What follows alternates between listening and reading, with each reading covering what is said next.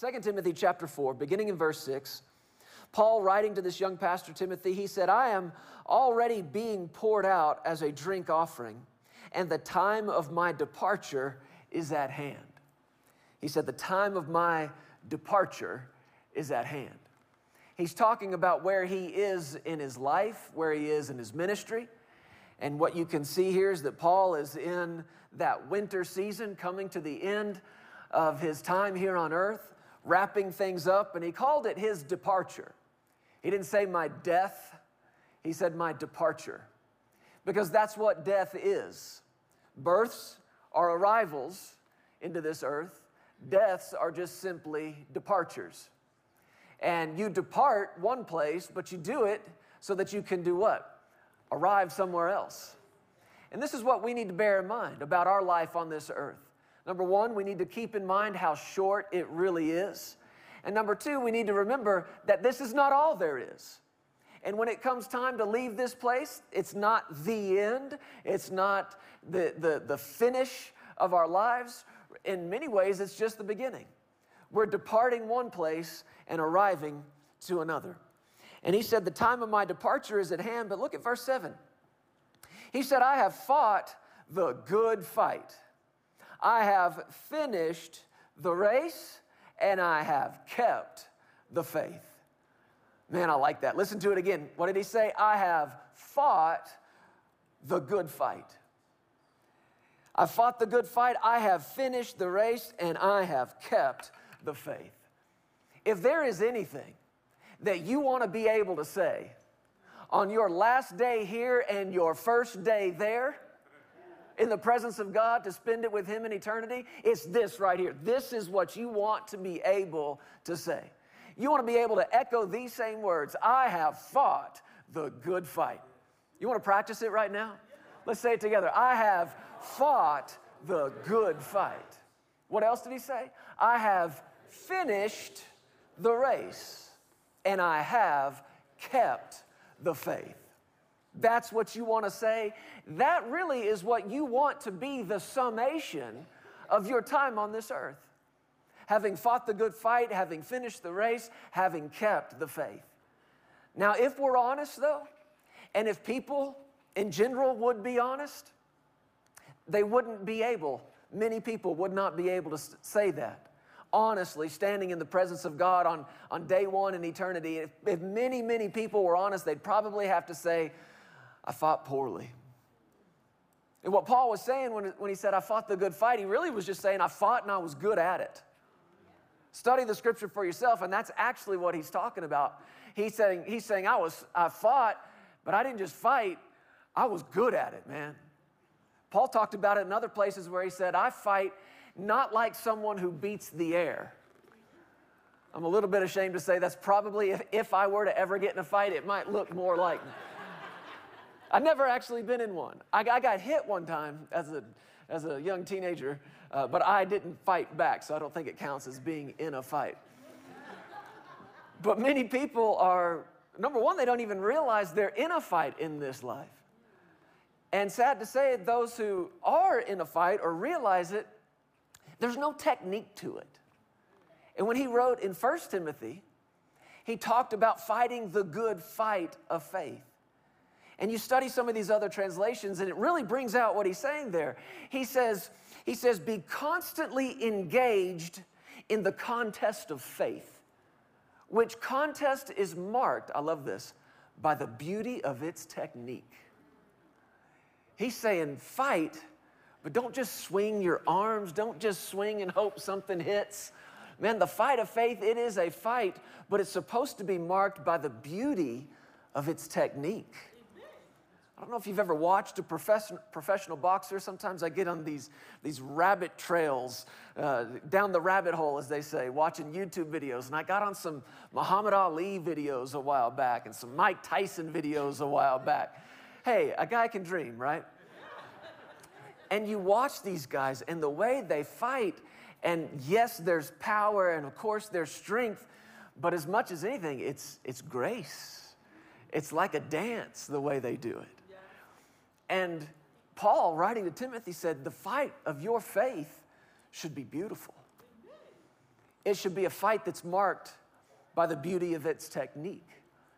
And he's saying, I'm here at the end of my life, and I fought well. I fought good. But many people wouldn't be able to say that. You want to be able to say that. Not only did he say, I fought and fought good, he said, I have finished the race. If many people were honest, they wouldn't be able to say, I finished the race. They'd have to say, well, I quit early. I quit somewhere along the way. You don't want to have to say that. You want to be able to say, I fought the good fight and I finished the race. And then he summed it all up with this, I kept my faith. And of course, there are many people who will have to stand in the presence of God one day, and if they're honest, they'll say, I didn't fight well, I quit early, and I lost my faith somewhere along the way. Not us, right? Come on, church, not us, amen? We want to say these same words. Day one of eternity, I have fought the good fight. I have finished the race, and I have kept the faith. Amen? And we're in an interesting season right now. I think we're in an interesting time in the grand scheme of things, in the overall plan of God. But just, at a surface glance, where are we on the calendar? We are in the last few days and weeks of this year. And this year has gone by fast. Seems like time's just speeding up, going faster and faster and faster. And it's a time of year, and I'll tell you for me personally, it's always been a time of year that I've loved. Coming into this fall season, especially if you're a born and raised Texan, you love you some fall. Now, it takes till about mid-December to show up sometimes. But right about October, November, you are saying, Lord, enough with the 100-degree days. I want to walk outside and not sweat instantly. I don't want to feel like there's a hairdryer blowing in my face all day. And so in Texas, man, that first 65-degree day, there's rejoicing in the streets. And how much more, though, now in this beautiful place where the Lord has brought us to His country.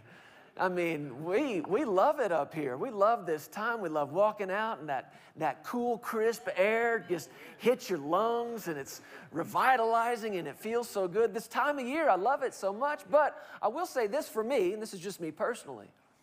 Throughout ministry, the ministry that Sarah and I have been in for, 12, almost 13 years now together, we spent the first 10 plus years of that traveling, going places all across the United States, places around the world, in and out of other countries, and just going and going and going and preaching in this place and preaching in that place, loving it. But I noticed this a few years into ministry, that right about this time of year, I get tired. I start feeling the last 10 or 11 months. You know what I mean? It starts sitting in. It's like, wow, we have been some places, we have done some stuff, and I don't know if you're like that or not, but I have experienced that before, where I come into this season that we're in right now, and just physically speaking, mentally, just start feeling that slow down a little bit and start feeling tired. And we are at a time where we're about to end one year and start a new one, but I have it in my heart, and I want to see if you want to join me in this today. I'm not going to go limping into next year. Anybody else? I'm not going to go, as we say around our house, dragging our wagon. We say that expression quite a bit. We say that to the kids. Come on, guys, speed up. You're dragging your wagon. I'm not going to be dragging my wagon. I know you might be feeling the last 10 months or so, and perhaps you're experiencing some of the same stuff I have, feeling a little bit sleepy as we come into this part of the year. But I have it in my heart that I know I'm personally, for our family and for this family, we are going to go running. We are going to go running with momentum into the next year. Amen? Now, finishing anything is a good thing. And like I've already said, there are many people who are quitting early. They are bailing on relationships, they're bailing on jobs, they're bailing on careers, they're bailing on churches.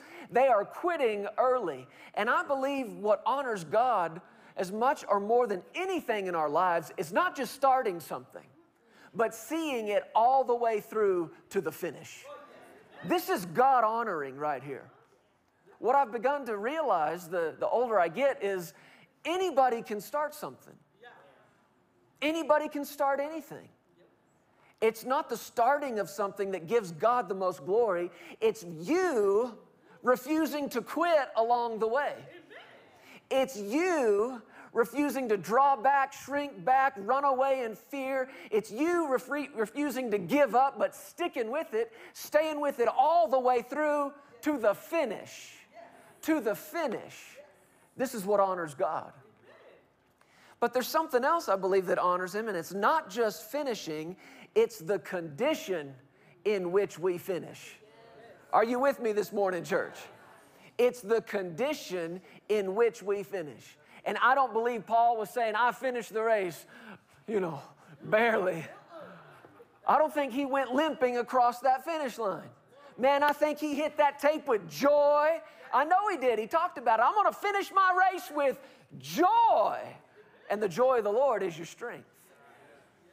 So I want us to begin today looking forward over the next few days and weeks that are ahead of us as we step over the threshold from one year to another. I want us to be like those Olympic runners. Have you ever seen them run the track? Have you noticed they don't slow down until after they've crossed the line? You don't start slowing down before you hit that line. You keep up that speed, you keep up that momentum. And I believe the Lord has some things to say to us that would enable us to finish this year with joy and finish this year strong. Say amen if you believe it. 1 Peter chapter 5, verse 10 is the scripture we began this year with. And in one way or another, we have looked at this verse and squeezed it like a sponge, endeavoring to get everything out of it that we possibly could. All year long, the Lord's been speaking to us about this. It says in 1 Peter 5:10, may the God of all grace, who called us to His eternal glory by Christ Jesus, after you've suffered a while. Now, we spent several weeks talking about that, getting a better understanding of what true biblical suffering actually is and not letting somebody else's definition of it influence us. We have to have our minds renewed to the Word of God. What is suffering according to the will of God? Well, I won't take time to re-preach that whole thing, but if you just look at this book of 1 Peter alone, it makes very clear what it is. There is a suffering of persecution. Jesus said it was coming. Jesus said it would happen. There is a suffering of submission. We talked about that quite a bit. And of all the wonderful things that Jesus has done to redeem us from the curse of the law, there are some things that He did not redeem us from. You're not redeemed from persecution. You are not redeemed from submission. Submission is just the suffering of not getting your own way. Jesus showed us how to do that when He said, not my will, God, but yours be done. And there's a suffering that you and I must endure as believers. It's the suffering of submission. One amen. Okay, well. But connected to that, we also talked about the suffering of resistance. And you see that even in the verses leading up to what we read here in 1 Peter 5:10, talking about resisting the devil. What did James chapter 4 say? Submit to God, resist the devil. Submit to God, resist the devil. Let me say it one more time. Submit to God, resist the devil. Why are we saying it over and over? Because so many people are living with that exactly flip-flopped. They are resisting what they should be submitting to and submitting to what they should be resisting. And you and I have got to find out in this life, what should I be yielded to and what should I be resisting? If it's God, if it's Word, I'm submitting to it. I'm bringing myself under my will, under His will, my way under His way. But if it's something that's from the enemy in the pit of hell, I'm not putting up with that. I'm not yielding and submitting to that. I'm going to resist it in Jesus' name. And what do the scriptures say? Resist the devil and he will flee from you.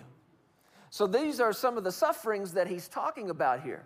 And if you are willing to endure through that and not quit in the middle of it, then look at what's going to happen to you. This God of all grace is going to work in you, and He will perfect, establish, strengthen, and settle you. Say them with me. Perfect, establish, strengthen, and settle you. How you doing, church? Better than, I heard it now. I hadn't asked you in a little while, and so you might be out of practice a little bit. But the answer to the question, how you doing, is what? Better than ever. Better than ever. Now, that's what we started this year with. You didn't lose it along the way, did you? No, better than ever. When the God of all grace has gone to work in us, perfecting, establishing, strengthening, and settling us, we are better than we've ever been. Now, you can say it even if you don't feel it, even when you don't see it. That's when you need to be saying it the most. Amen? Perfected, established, strengthened, and settled. We spent quite a few weeks talking about what it means to be perfected and completed. We went on to talk about what it means to be established. I want to touch on today a little bit about what it means to be strengthened. We're talking about finishing strong. Now, the Amplified version of this verse says it like this: after you've suffered a little while, the God of all grace, who imparts His blessing and favor, who called you to His own eternal glory in Christ, will Himself complete, confirm, strengthen, and establish you. Notice this: making you what you ought to be. Making you what you ought to be. So, perfected, established, strengthened, and settled in the eyes of God is what you ought to be. I said it's what you ought to be. You and I ought to be complete. We ought to be established, and we ought to be strengthened, which means we ought not be weak. We shouldn't be living this life weary, tired, worn out, worn down, beat up, and fatigued all the time. Now listen, I understand we've got these bodies, and we're thankful for them, but has anybody figured out yet? They have some pretty serious limitations. A few of you have, the rest of you are superhuman. No? Have you not yet figured out that this body, as what a wonderful gift from God it is? It's the temple of the Holy Ghost. We ought to be thankful for it. But, you know, while we're here on this earth, it has some pretty serious limitations. It is pretty seriously limited to what it can do, how long it can do it, how much it can do. And that's just part of living in this life. Now, the Scripture tells us that we've got these other bodies coming. Have you ever read where the Bible talks about how the mortal will put on immortality? Anybody else looking forward to that? And we think immortality, and that just sort of to us means, you know, well, live forever, won't die. It's not just the length of life, it's quality. Where there's no death at all working in the body. There's no weakness in the body. It's not susceptible to all the things that it's been susceptible to your whole life here on this earth. This mortal, that mortal, these mortals are about to put on immortality. And the stuff that used to wear you out ain't even going to faze you anymore. The stuff that used to beat you down, not even going to faze you anymore. Why? Because you put on immortality.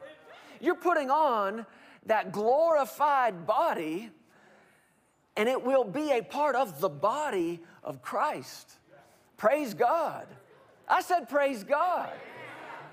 Here's the thing. We're not there yet. As much as we'd like to be, and as often as we pretend we already are, we're not there yet. We're still dealing with some limitations in the body. But here's some good news.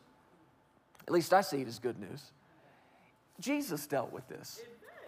Listen to this from the book of John, chapter 4. You remember the account of Jesus speaking with the woman at the well.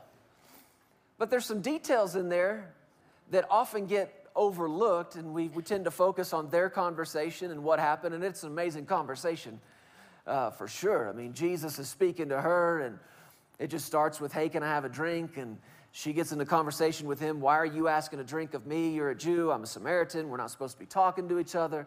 One thing leads to another. They get into a religious doctrinal debate about worship and where worship's supposed to take place and how worship is supposed to take place. And Jesus sort of takes the conversation in a different direction when he says, go call your husband and tell him to come here. And she said, I don't have one. And here comes this word of knowledge where he says to her, you're right. You don't have one. You've had 5. And the man you're with now is not your husband. And she said to him, sir, I perceive you're a prophet.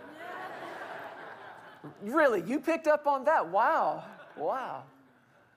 And that's when they get into this whole religious debate. Well, the end of it, this Jesus tells her that he's the Messiah, the one she claims she's looking for, and she runs back to town, and she brings everybody to town and come see a man who told me everything I'd ever done. It's an amazing story. But there's some interesting details in the setup of the whole thing that sometimes get overlooked. And it's in John chapter 4. Look at verse 1, I believe. I'll just read several verses down into this. Thank you, Lord. Well, you can start at verse 3. It says, Jesus left Judea and departed again to Galilee, but he needed to go through Samaria. So he came to a city of Samaria, which is called Sychar, near the plot of ground that Jacob gave to his son Joseph. Jacob's well was there. Listen to this, verse 6. Jesus, who are we talking about? Come on, church, who are we talking about? Jesus, therefore, being wearied from his journey. Jesus, who are we talking about? Jesus. Jesus, therefore, being wearied from his journey, sat thus by the well. This is how and why he's there in the first place. He and his disciples were on a long walk from Judea, and they were headed to Galilee, and they're coming through Samaria. And Jesus evidently got so tired from the journey that Jesus, had to sit down at the well. And if you read the rest of this, he sent the disciples away into the city to buy food. I don't know why this blesses me. I mean, think about you. What happens when you go for a really long walk and you haven't eaten in a long time? Huh? You get tired. Are you with me this morning? Come on, listen to me. You get tired. I get tired. Why? These bodies have some pretty serious limitations.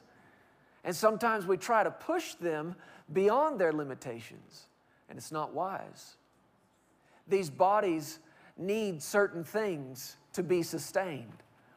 Here's a big revelation. You ready for it? You need sleep. You need sleep. And I mean good sleep. And I mean several hours of sleep. You need that. Your body needs that. Here's another big one. You need food. You got to eat sometimes.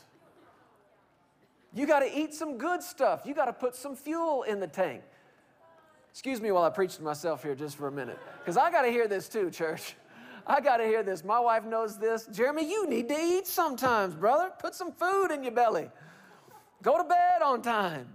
These bodies have some limitations. But even God in the flesh had to sit down.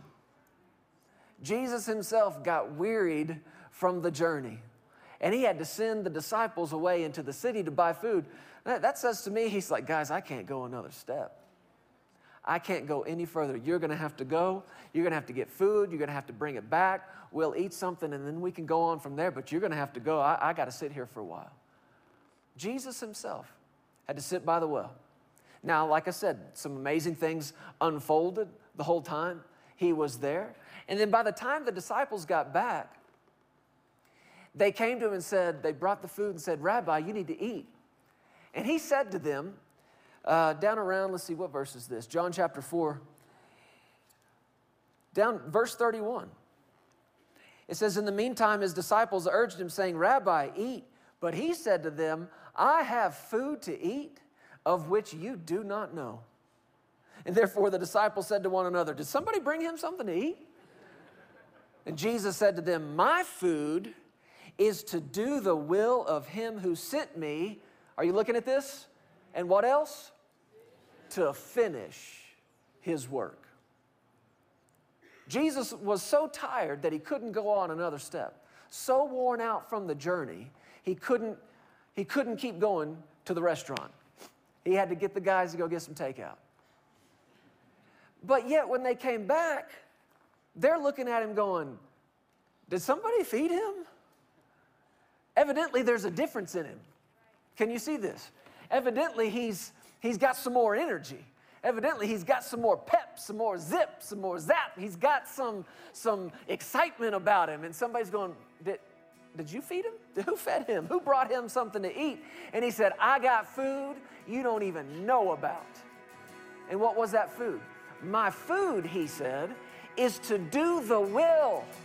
Are you listening, church? It's to do the will of him who sent me and to finish the work.